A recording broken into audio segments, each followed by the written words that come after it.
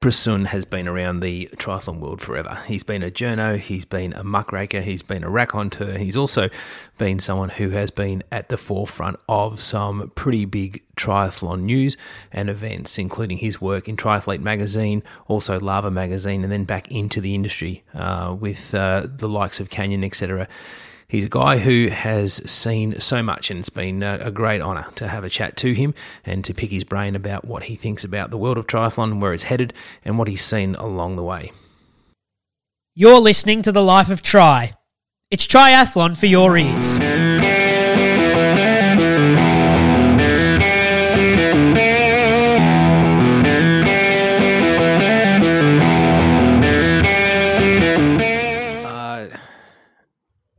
So you say you're drinking coffee late at night. Is that what you're doing?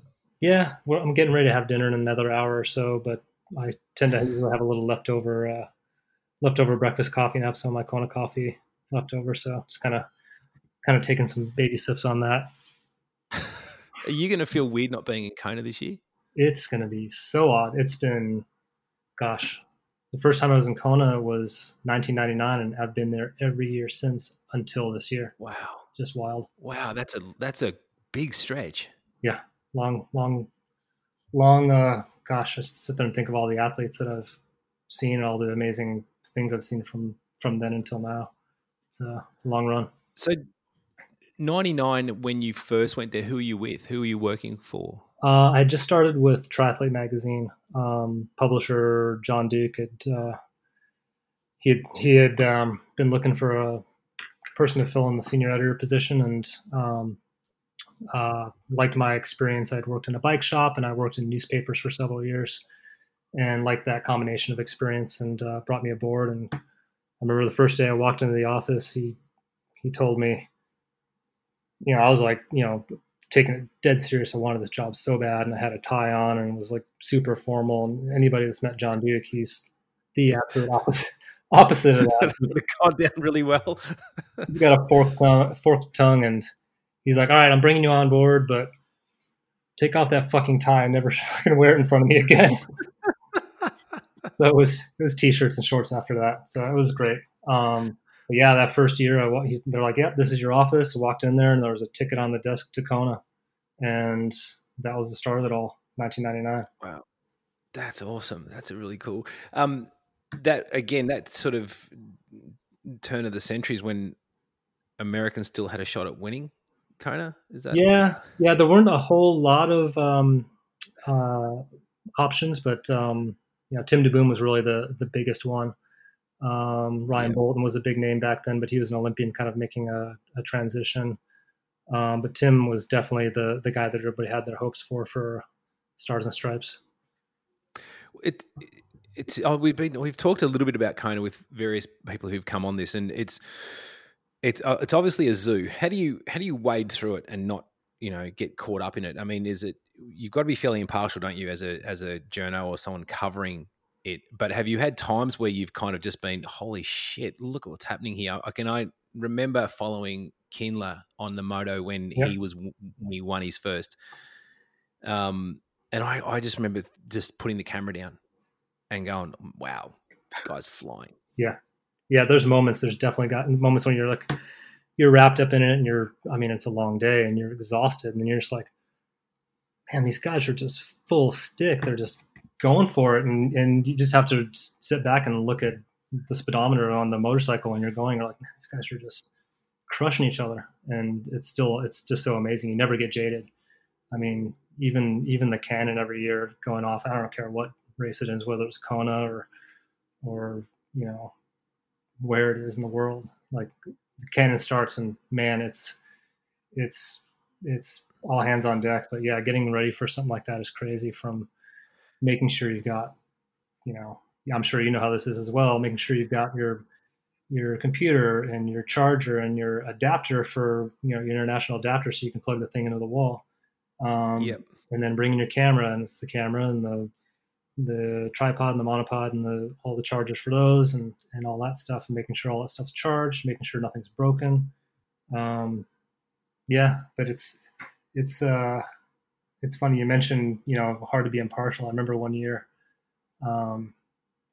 Macca came out to recon the race. He hadn't raced it yet, and flew in with he and Pete Colson and Michaela Jones at the time. We all flew in together on the same flight from San Diego, and he's just, man, I'm going to crush this race. This is going to be a piece of cake. I can't wait to come out here and see how this is going to be. And obviously, we know how that worked for the first few years. Didn't work out quite the way he had planned. He eventually figured it out, but I remember, the night before the race, he's like, "Hey, I'm going to head to Lulu's. I'm going to this bar, this famous bar in Kona. Going to Lulu's for some drinks. You should come out." Night before the race, I'm like, "Yeah, I'll do that." And then, he's like a Pied Piper, and 3 hours later, I've already got, I don't know how many beers in me, and I'm like, "Oh, this is not good. I got to cover the race." First, I got to figure out a way home to get like maybe 2 hours of sleep, and get my gear together and get down to the pier for the start. The editor at the time, Christina Gandolfo, she didn't wake me. She let me sleep, and it was probably, I don't know, 30 minutes to the start. And at the time, the ad sales director for Triathlete Magazine was Sean Watkins from Waddy Inc. And he comes bursting in the room. He's like, "Dude, what are you doing here? You should be down there at the pier." And I'm like, "Oh my God." He like raced me down there and dumped me off. I'm like, well, I still owe him for that one. But yeah. What was your impression of him though when he shows up, when Macca shows up and he's got full chested, isn't he? I mean, I was talking to some guys who were on that truck, and he was screaming at everyone. He was what? Was he like, he was screaming at people as he was riding along, telling them how easy this was? Yeah. It's like, I mean, you pull up next to him and he's just like, "This is cake." I remember that first year he did it. He's like, "This is going to be easy." You pull up next to him and I'm like, God, I love that bravado. And come the run, he's, I don't know, 15K into it, just got up Palani and up onto Queen K, and he's walking. And I'm actually in the chase van with John Duke, and with at the time he was sponsored by Kestrel Bicycles, and the CEO for that company was in the van with us, and he was crushed. He was like, "I can't believe this. I'm going to drop out. I've got to drop out." And he just kicked himself a bunch, and he ended up dropping out, loading his bike into our van, and we had to turn around and take him back to town. And he was just like, "Fuck, I can't believe this. I can't believe myself." And he's like looking out the window, and Ken Glaw is heading in the other direction out towards the Energy Lab. And he sees Ken. Ken stops, and he just starts spewing, just vomiting, just a huge rainbow of stuff onto the ground. He's like, "Ken's like so much more of a man than I am. I can't believe it. I'm out here being a complete pussy, and he's out there just giving his all." Like, he just got so down on himself. And obviously he was able to rally a few years later and get it. But man, the movie you see out there, it's insane. Wow. He was so, I remember, because I watched him do his first Ironman in Australia. And, he ran down Craig Walton, who was a notorious swim biker. Oh, yeah. And extremely, extremely gifted. And he got Waldo, but he said that, for the first 25 Ks of the marathon, he was just cruising. And he said then the piano fell on his shoulders. But when he went to Kona, he took the boxer's attitude, didn't he? He went full MMA and just swaggered in and just said, "You turkeys, I'm going to own it." But it took a little while for him to figure it out. But once he did, he was a sideshow, wasn't he? When he came to Kona, he was a real, as you said, the Pied Piper. He would show up and people just gravitate to that sort of energy. Totally. Yeah, I remember, we had headlines around his bravado, whether he was going to do it or not. It's like the odds are the gods. That was one of the famous ones we had for Triathlete Magazine. And there was always going to be like you said, a circus sideshow, like the whole Macca versus Norman thing. I mean, myself and TJ Murphy were kind of party to that, because we were the ones that were basically, I'm doing an interview with Norman, and he says all this stuff, and I'm like, "Oh God, I got to go talk to Macca. I got to tell him about this." I'm like, "Go just with Norman." And he said, da, da, da, da, da. He's like, "Oh, really? You know what?" And then I'm like on record. I'm like, "Dude, I'm on record, bro." He's like, "No worries, mate." he's like, "I'm gonna do this and do that." And then of course they got into their little, mini punch up at the Kona Brewing Company in the evening. But yeah, it was fun to kind of be a part of that whole thing. It's kind of though. Triathletes are so nice. This is it's not. I mean, I'm sure there are rivalries around, but it wasn't as overt, was it? I mean, I know back in the day in the '90s, and you had Aaron Baker v Paula Newby, you had Mark Allen versus Welsh versus Scott versus whoever else, Paulie Kiru, who throw a bunch of names around there who all wanted to be there, and they were that alpha, strutting around Kona. But it doesn't tend to be like that anymore, does it? I mean, you're still obviously deeply immersed in the industry, and you wouldn't see a lot more or much of that, at least when the red light's on. Yeah, not too much. I mean, athletes now, they're cultivating their own kind of culture through social media on their own, which is good. But you just don't see that head to head kind of thing. You see a little bit of it. There's sometimes some little fun smack talk on social here and there, but usually you can tell that those guys are good mates and they're just kind of doing it for the show. Yeah, there's not that real intensity, is it? Like, there's not Murphy Ryan telling Greg Welsh not to train with Mark Allen anymore because he's, you've got to beat him. And there's, Aaron Baker and Paula Newby was a classic too, because they clearly had a lot of dislike, which added something to a race, doesn't it? It adds a little bit now, as you said. And you're obviously, deeply immersed in the industry as well as social media as well. And, you understand that landscape. But I think if athletes, like you look at someone like a Starkey who puts out the most outrageous shit on his Twitter, and it's stupid, but it's a shtick, right? Like that's his thing. Right. He lives and dies by the sword.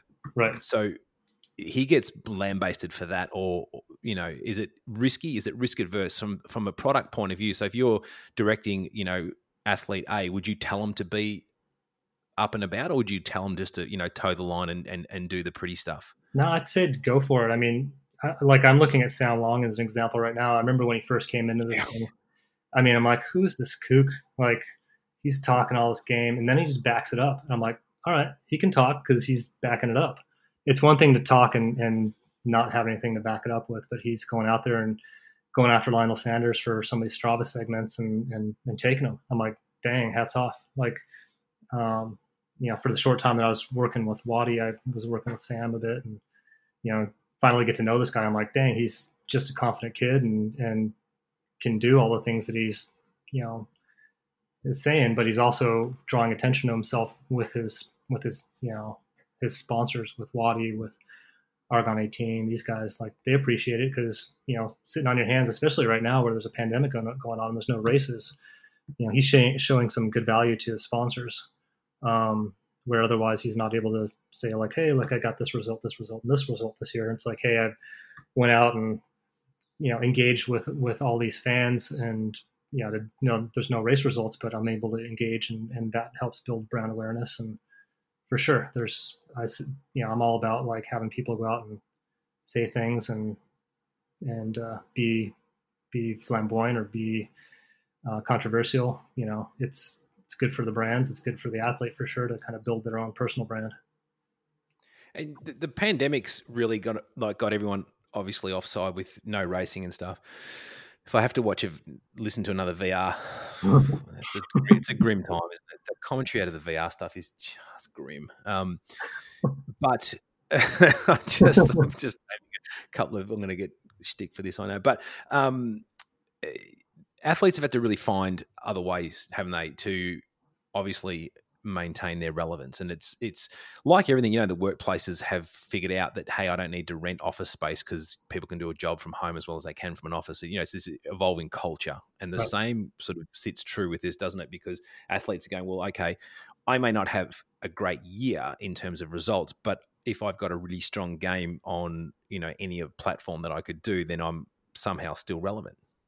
Totally. I mean, it's really all there is right now, until races get going again. And you can see quite clearly the athletes that are really making it. Lionel's a big one. Sam Long's a big one.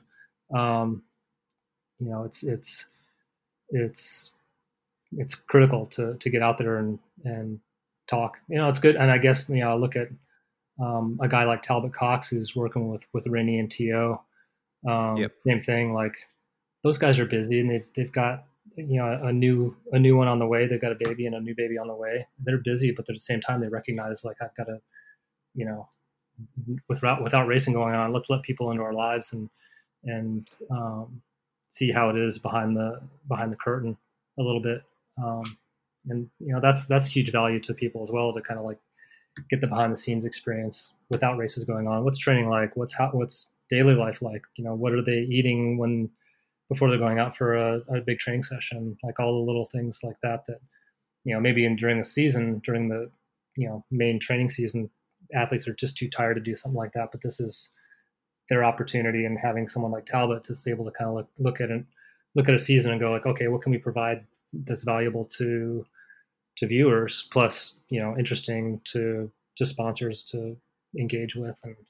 And it's such a neat play though, isn't it? You're right, and it's how much do you let people in. But we're also used to that being that voyeuristic, with the increase in these types of things. Like even just, you look at the mainstream sports like NFL, watching Hard Knocks or something like that, which goes a little bit deeper into the behind the scenes kind of setup. And it has, as you said, lifting the curtain is fascinating. And there are some really good personalities in the sport, and getting access to that is hard because there's a huge cost to doing so. Right. And athletes are having to get smarter and work a little bit more collaboratively, like over here. And we've got Corrupt, who we were talking to a couple of weeks ago. Yep. He's working with Tim Burkle and Tim Reed, and, they all get sort of working in together to benefit. So it's becoming more of a collaboration with athletes and these guys like yourself and Corrupt and Talbot Cox, who can put this stuff together, or at least plan it for them. It's a tough gig, isn't it, to be constantly thinking of new shit to do and to engage. Totally. Yeah. It's my hat's off to those guys, to Glenn and Talbot and all these guys that have, I mean, it's hard work, and obviously the athletes as well. They have to, there's a lot of coordination that goes on with that stuff to get together with Lionel for Talbot in that instance, to fly to Tucson or to Ontario or whatever, and bring all this stuff and to set all that up. It's a thing, and it's an expense for sure too. So, but it's valuable. Does the sport come out better for what's happening now, or are we going to come out fucked? Is it, is it? I feel like everyone's talking 2021 is going to be, obviously things are reopening, but yeah, do you think the sport's going to come out better for this experience of the pandemic? I would like to think so. I mean, I look at the sport on its face, and it's generally a pretty socially distant event anyway, apart from the swim crawls at the beginning. I think it can weather it as long as some of these countries, as long as people wear their masks and do the things that need to be done in order to kind of keep this thing from blowing up again. I'm a little bit spooked by the way things are going here in the States, but it looks like obviously New Zealand's crushing it. I think you guys are doing a lot. I think anybody's doing better than the US right now as far as like having the numbers kind of generally flatten or go down. But yeah, as long as things kind of start improving a bit, I think the sport will be all right. I think people are looking for an outlet for sure. I mean, I've worked in, after the whole media thing wrapped up, I've been working with, I worked with Canyon for a couple of years. Now I'm working with American Bicycle Group, which is Quintana Roo Bicycles. And man, you wouldn't believe, I don't know how it is in Australia right now, but here in the States, the demand for bikes is through the roof, and bikes are selling out because people are they want something to do. They're cooped up, and, the normal outlets of activity aren't available, so they can go out. They want to go out and do something healthy and fun, and maybe do something with their spouse. So they're definitely going out and buying bikes, which is great. But I think that once races start going, people will be clamoring. I mean, my wife Donna, she's coaching, and her clients are they're like every single week they're like, when do you think that Ironman Florida is going to go ahead? What do you think? And it's like, we have to look at like, is COVID trending down? Do they have a Republican or Democrat governor that's going to allow or shut down, the potential of a race? It's kind of touch and go right now, but definitely, I think the sport will be fine. I think we just need to get through this. You're in San Diego, and what's it like there? Do you feel like there's I guess an adherence? I mean, in Melbourne at the moment, they've just cancelled 70.3 Melbourne, and they're the metro. I'm in regional because I live on the coast, but the guys in the city are in a stage 4 lockdown where they can't leave their house for an hour a day, and they've got a 5K radius that they can leave and that kind of thing. It's pretty strict. But today they recorded something like 20 something cases, so the number is descending rapidly. But do you feel like in San Diego and like where you are, do you feel like it's there's a handle on it? It's generally a good handle. It kind of ebbs and flows. It's kind of going up a little bit. Every time the governor gives a little leash, like indoor dining, we get a spike. And we just had indoor dining just opened up again a couple weeks ago, and we're getting a spike now. It just kind of ebbs and flows a little bit. I'd say California as a state is doing a lot better than some of our middle America states. That there's a lot of entitlement. People feel like wearing a mask is I don't know. They feel like it's some sort of it's like putting handcuffs on them or something. But so they just resist that in general. But and those states are having a rougher go. But it's I think we're as a country, I think we're in for a little bit of a winter and a spring. I think maybe spring, summer next year, I think we'll hopefully be generally open as long as, some major changes. But I think people are definitely waiting to get back to racing again. And I think it's possible. I've talked to a few folks, and, there's a lot of hope that an Ironman Florida might go ahead. There's, there's a question about whether Ironman Arizona may go ahead. So everything's kind of wait and see right now. Yeah. We've got Cairns in the 27th in 10 days, and I haven't heard anything from that either. I mean, it's still, it's Sunny Coast happened last weekend. So we may see it happening because Queensland, although there'll be no one travelling because the borders are generally shut for certain states, but it'll be interesting to see what happens. And you were involved in the I guess your seats to races have been pretty decent given who you've worked for, obviously with Triathlete and then with Lava as well. Right.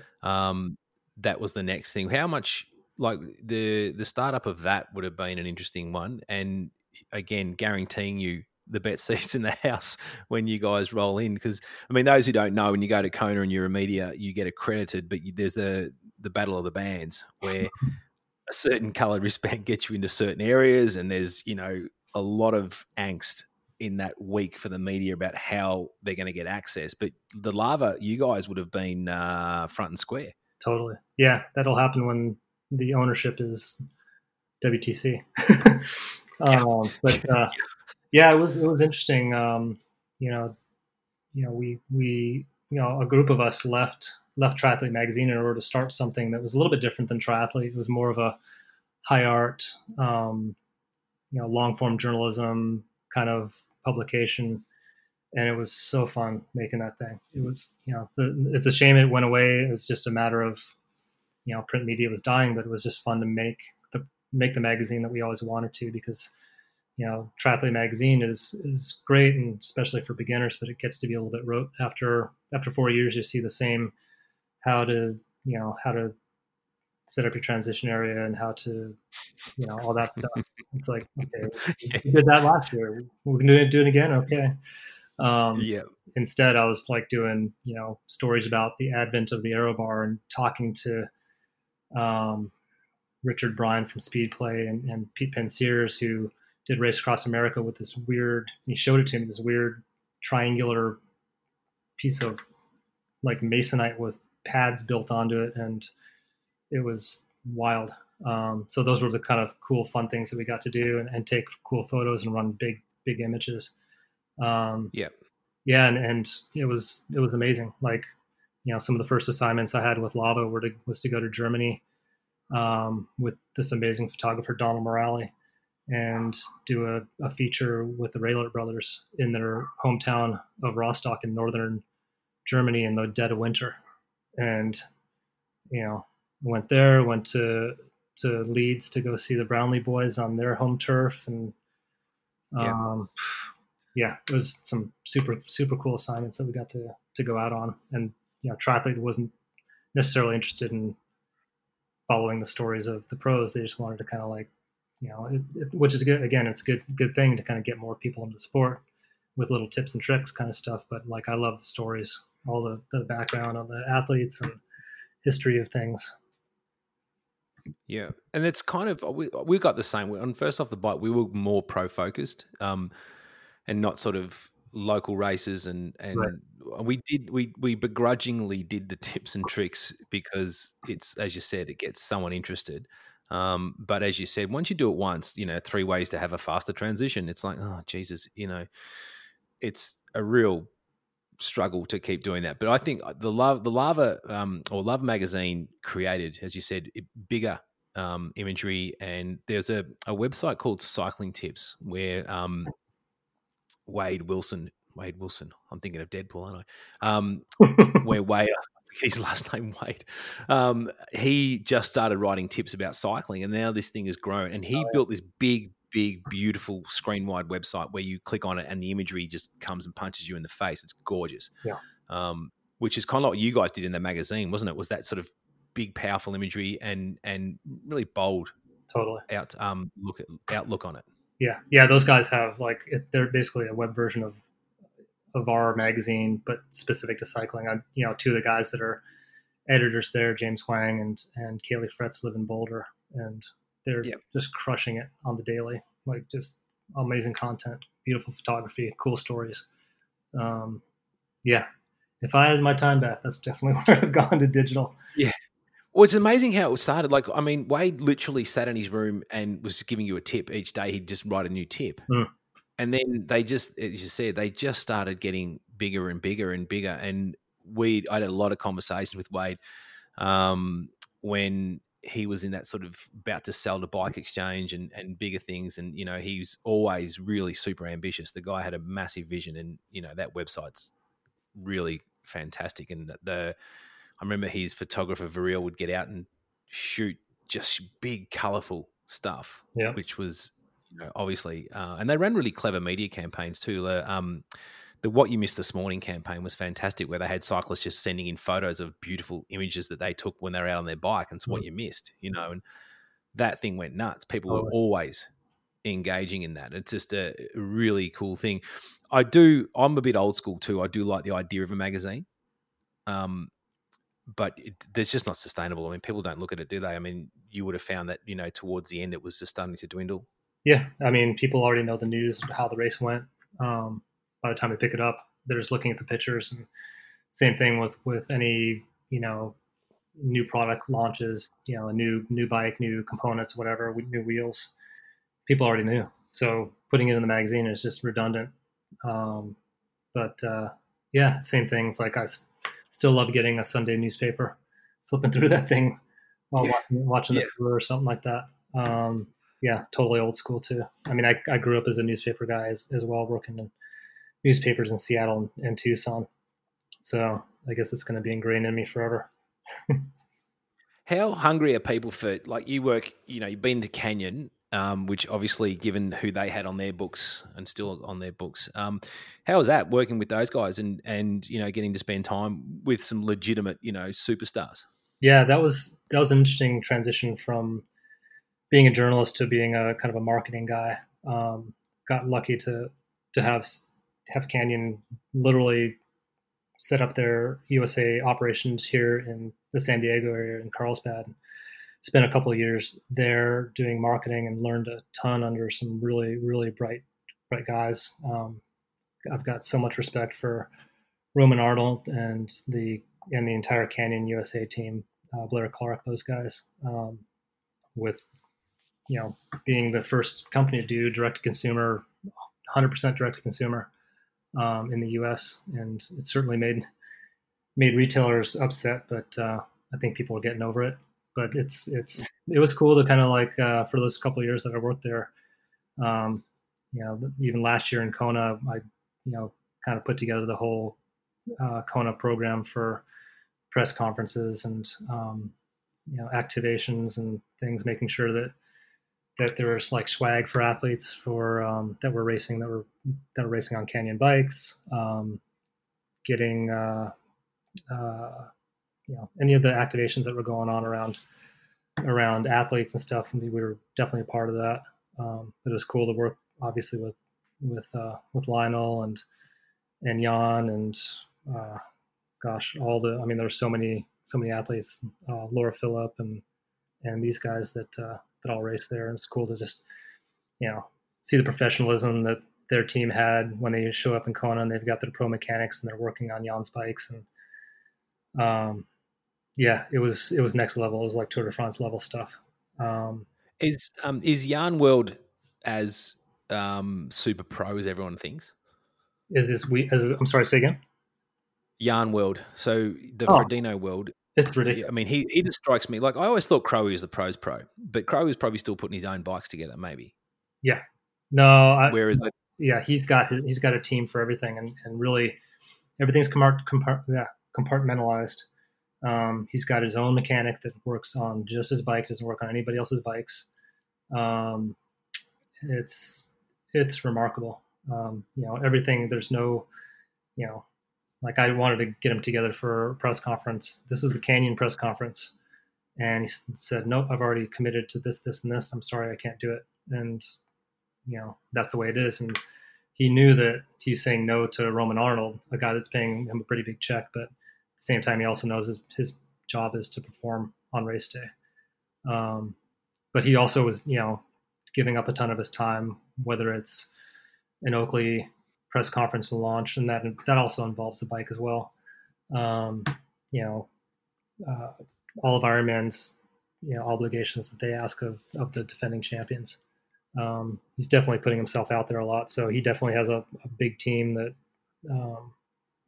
basically says yes and no to a lot of stuff, and there's no slack time in his week leading up to Kona. Not a minute. You don't get to get a chatter with him. It's just he's in for an event, he's out, and that's it. There must be massive pressure though, isn't it? Like the week leading up for someone like him, and you're coordinating a range of things around your product. Obviously, he's got a number of things on the go, but the amount of requests or the pressure that you would have got for his time, was it pretty big? It's got to be ridiculous. Obviously we had our requests denied. There's got to be a lot of philanthropic stuff he's doing. There's other sponsors. There's media, the Ironman media for pre-race NBC videos. He also needs to get his training in. He needs to get his sleep in. He got to get some breakfast, lunch, and dinner. There's drive time. You know how slow it is just getting around town. Although he did manage to find a nice little spot that's pretty close, so you can kind of dive in and dive out. So he doesn't have to deal with too much of the Elite E-Drive chaos. But I don't envy him I don't envy any defending champion, because the heavy is the head that wears the crown. Just crazy. Yeah. Is he? And I suppose too, though, in the dealings you had with him with Canyon, but he'd be fairly. I would imagine he wouldn't be terribly hard to work with. He seems like the number of times we've spoken to him, he seemed like a pretty genuine fella. Yeah, no, he's just the best of the best. Super pro. I remember going to Germany to cover Ironman Frankfurt, and had already arranged with him before the race. I'm like, hey, I'd love to do a feature. This is a feature for Lava Magazine, cover feature. And he's like, yep, let's do it after the race in Girona. And I'm like, sick, I'm down with that. So he went on to win the race, so he's in a fantastic mood. That helps. Did the race coverage, and then flew to Girona on my own. He flew on his own, met up with him there, and just got to go swim with him. Joined him, followed to take photos, but followed him on just a spin down bike ride. Got to see his place. He and Emma have a lovely little place in Girona, and nice little pedestal with his Beijing gold medal just set up on the top of it. going out and having amazing tapas for dinner with him, and just kind of see how he lives. And he was just so amenable and gave so much of his time. But it was obviously one of those things where this is the perfect time to do an interview and kind of see how he is in a relaxed situation, because again, his job is to perform. And I think when he's on, he's 100% on, and, you can't really get any time. He's very, professional and cordial about it and saying, nope, sorry, I can't, don't have the time. But man, when he's got his downtime, he's like, hey, let's go out and get some bocadillos and have a nice little lunch and drink some bubbly water and chill out. And just had a blast with him. Super, super good pro and just a good dude. Yeah, he seems. I like his setup too. I just think if I was, the pro, it's obviously okay if you've got the financial backing, which clearly he does, and it's earned. I'm not giving any away here, but yeah, the way he does it is so good. Is that he's got one guy for his bike, and he's not having to sit there and trying to build a bike out of a box, and because there's a real amateur sort of feel for many of the inverted commas professionals, right?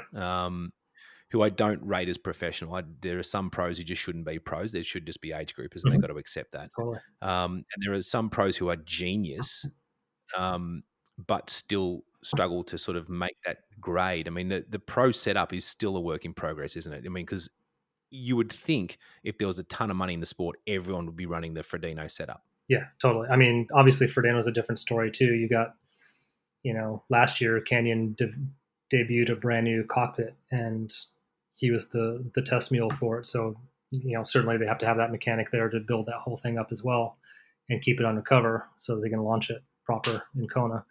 But it's hard. There's the haves and then have-nots. Even in the pro ranks, it's a big chasm. It's even for some of the best pros, guys that have won Ironmans. There's got to be a lot of them that have left Kona and lost money, and it's like, man, that's a hard way to go about your profession, to giving away money. I mean, like, again, we've had this conversation ad nauseum, over the years, but the idea of actually getting a proper professional setup, where you have the and just looking at what being a pro means, and having the top 30 in the world being the top 30, or the top 40 or whatever you want to have, and those who can't make the grade. I mean, shit, I want to be on the PGA Tour, but I can't hit a ball out of sight. But if I was a triathlon, I could play a PGA event just by signing up. Right. The PTO are starting to make inroads into prize money and functioning as a I guess a proper vehicle for that. Have you seen the PTO's emergence in the last year? Yeah, I mean, it's interesting to me, and I wish we had old Brad Culp on the call to get his 2 cents. He's definitely got opinions on it. It's strange to see Ironman, turn that money away, and challenges like, yeah, bring it. Love to give it to those pros. We don't have it, but if you've got it to give, then let's do it.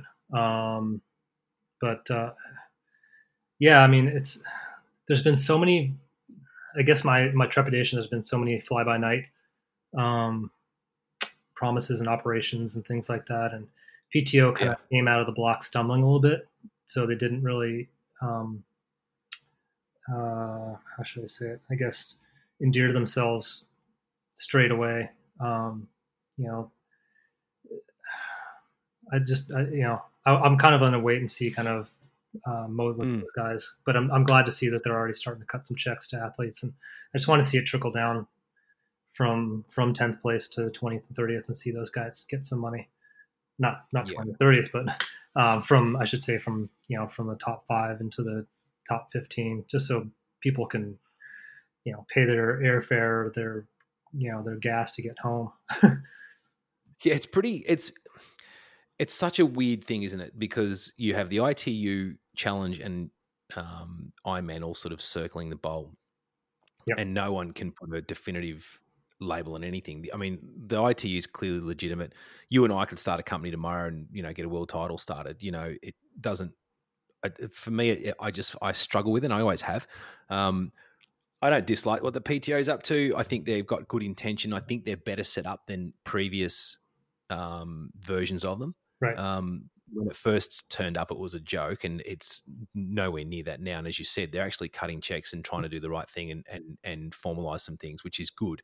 But it's still weird how Ironman functions, and how Ironman limits what everyone else can do to broadcast their own races. It's odd. You would think that more eyeballs and more opportunity, but they want to protect and lock it down. It's just it's tough. And I remember, I remember when they had their whole Endurapix thing too. Same thing. There's like, nope, you can't. I'm sure you remember that as well. Yeah. You can only use an Endurapix photographer, and that just didn't make any sense at all.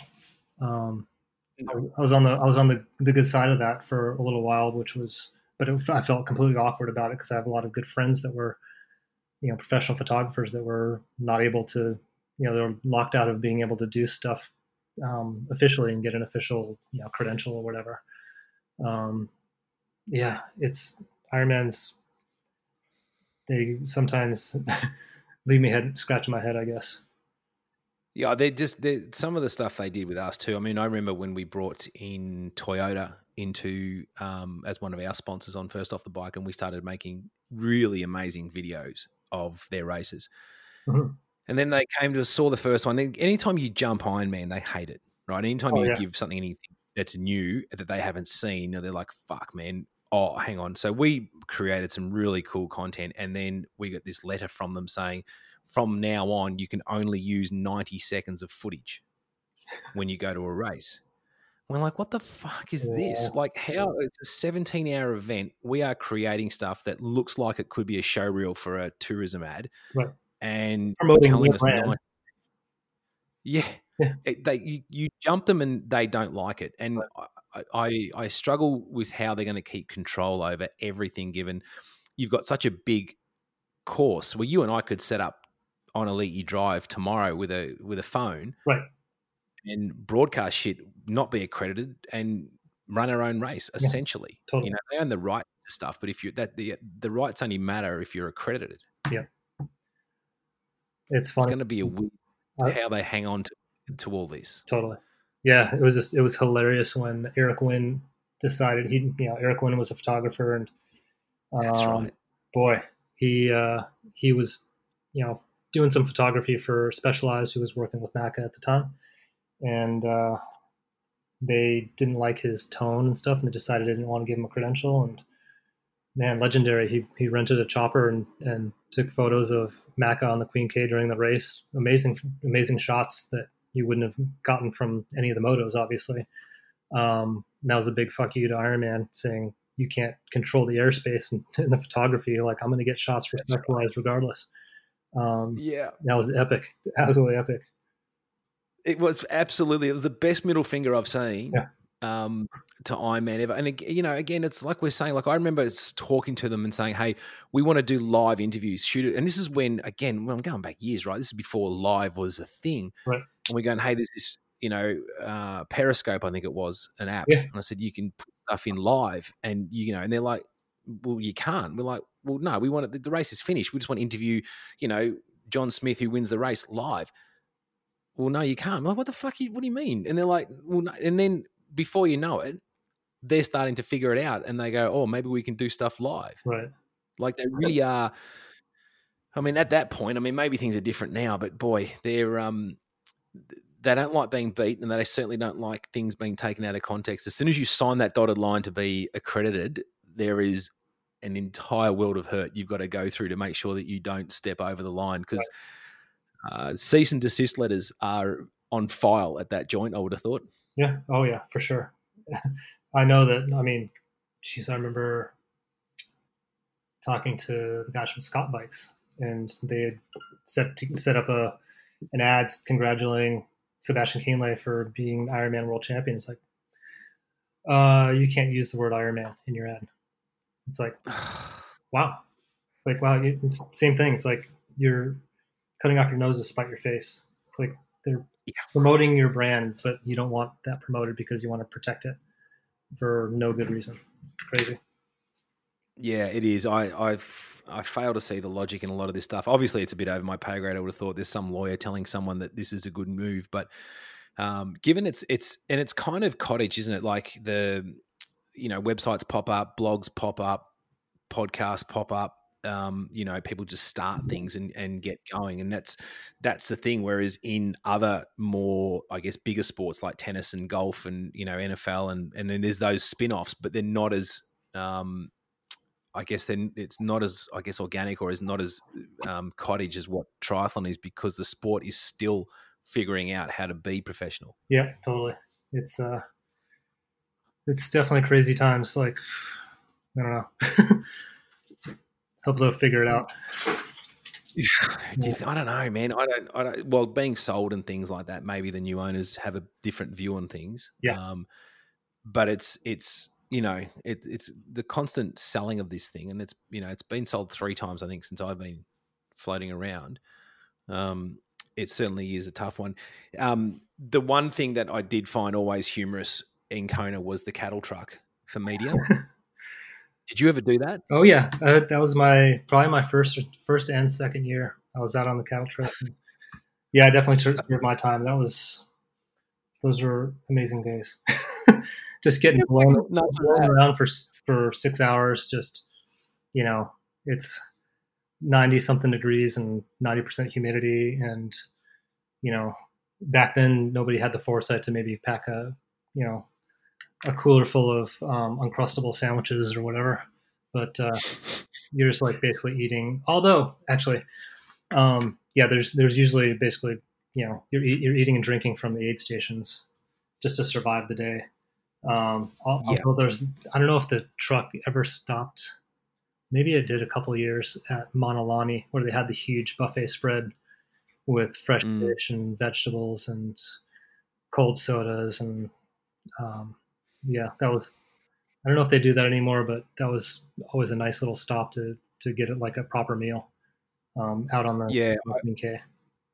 I can remember getting the 1 year right towards the end before we sold, we got a bike for the Queen K. Yeah, and the difference in that experience versus the cattle truck, which literally is a flatbed truck with sides on it, where they throw in 30 journos or photographers in there and they take you to various points on the course, and it is a hellish. I don't know how occupational health and safety allows that sort of stuff, but it was 70 miles an hour down the Queen K with a person driving who was as cranky as all fuck, and you hanging on for dear life at the back, because that was the year I did it. Lieto was in transition first, Chris. Yeah, and we'd missed all that because he was going that quick. They didn't figure it out. They couldn't. Yeah, there's no way that big lumbering truck's going to be catching Lieto out front. I can't tell you how many times, even on a moto, I can't tell you how many times I've missed, the bomb back into T2 because the guys are just absolutely flying. It's tough. I mean, especially if you're trying to capture, what's going on in the women's race as well. You're just spread over a massive deal.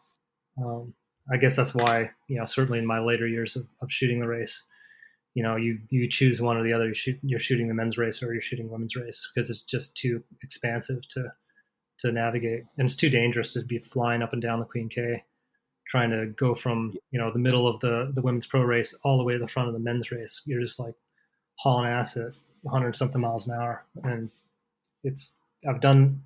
They're usually pretty good about speeds on the Queen K, but at other races like in Frankfurt, like we'd hop onto the Autobahn and the guy's on his BMW and we had to have been going 130 miles an hour. And I'm just like, if I don't know this guy from Adam, and if he makes a wrong move or some dude cuts us off, we're going to be like just a big red stain on the pavement.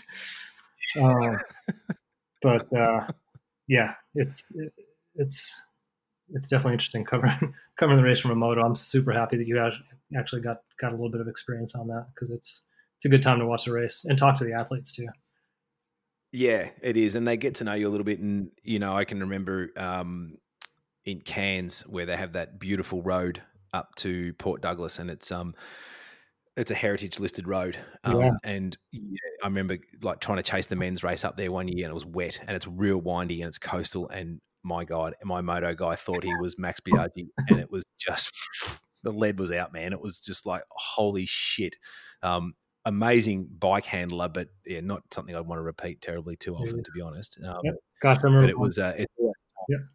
Well, so I remember going to Cairns about, gosh, I want to say 6 or 7 years ago, and I remember watching the promo for that, and I'm like, that you're talking about that winding road. I'm like, oh my God, I want to race this. So the Queensland folks had me come out and allowed me to race the half, and then I peeled off all my moto stuff.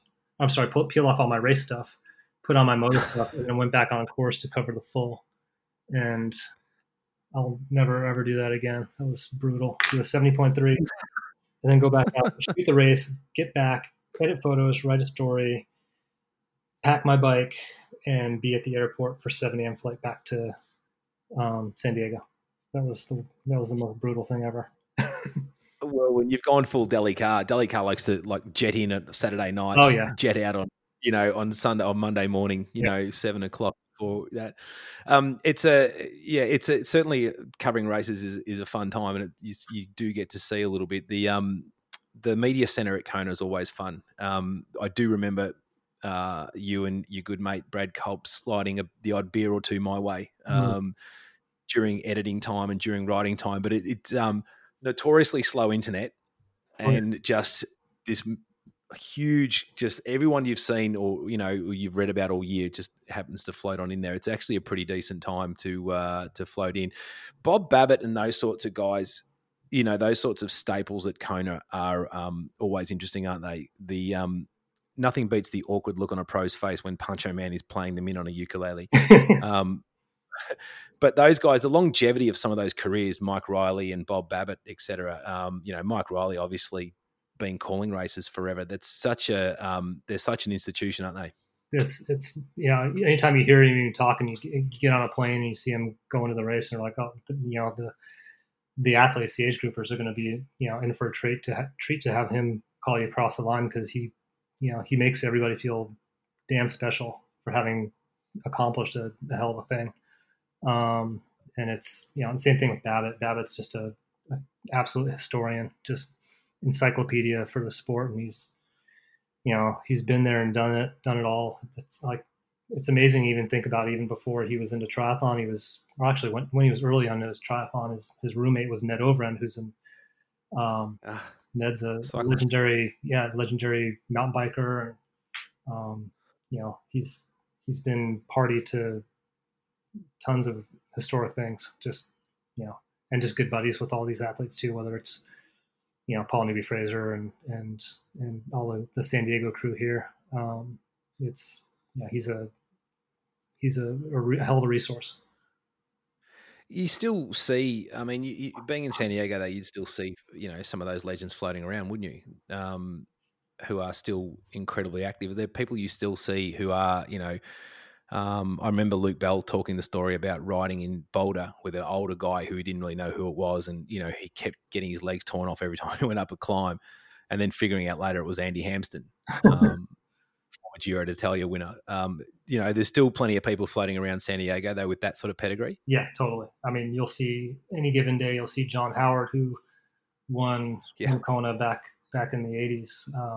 You'll see him cruising around. Obviously, Paul Newby Fraser. She doesn't ride road anymore, but I'll ride mountain bikes with her every so often. Haven't ridden with her in the last year or so, but she and some of her friends will call up and we'll go hit some of the trails out back on the mountain bike, which is always a good time. With she, and it'll be like she and her husband Paul Huddle, Heather Fuhrer as well. There's still a small crew out here in San Diego. It's definitely getting a little bit overrun in terms of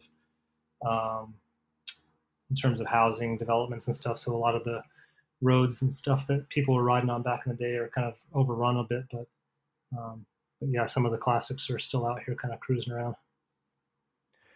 Do you find you spend more time on a mountain bike these days than road? I'm riding my gravel bike a ton. Been super into gravel. Like I was actually planning on doing 70.3 Honu with my wife this summer until obviously the pandemic hit. So I love still doing Oh, I've got my cat here. Love still doing doing triathlon, but man, love the variety of cycling that's out there. And I still do a bit of mountain biking, but gravel's really got me right now. Like, just enjoy basically doing all the same mountain bike trails, but without suspension on a bike with 700C wheels. Just a bit more of a good time. There's we're the same. We're down the coast. We've got plenty of trails. It's mountain biking's alive and well. It's and also gravel. It's just, it seems that, you know, road, you can avoid a lot of angst. Yeah, exactly. It's you know, there's people getting hit by cars out here as well. So that's another reason to hit the trails, is to get away from all the traffic on the roads. Yeah, no shit, mate. It's been a pleasure having a chat to you about all things swim, bike, and run. Your knowledge as well, you know, career is still going strong, but certainly you are an insider who knows these things. It's been great having a little bit of a chat to you. I wanted this to go half an hour, but we're at 55 minutes, which means Kevin's going to yell at me again. Thanks so much for spending a bit of time with us. Where can folks, so they want to follow you on the socials, where are you at? On Instagram, I'm Jay, it's Jay Prasuhn, Prasuhn. And Twitter, just at Jay Prasuhn. And yeah, dude, thank you, man. It's been great catching up. It's tough with the pandemic to see all my road friends like yourself at races, but hopefully we can get back to it again, and I can see you at the races. Awesome. Thank you so much for stopping by. For sure. Thanks, man. Thanks for listening to The Life of Tri. If you like us, tell your mates and follow us on Instagram at The Life of Tri.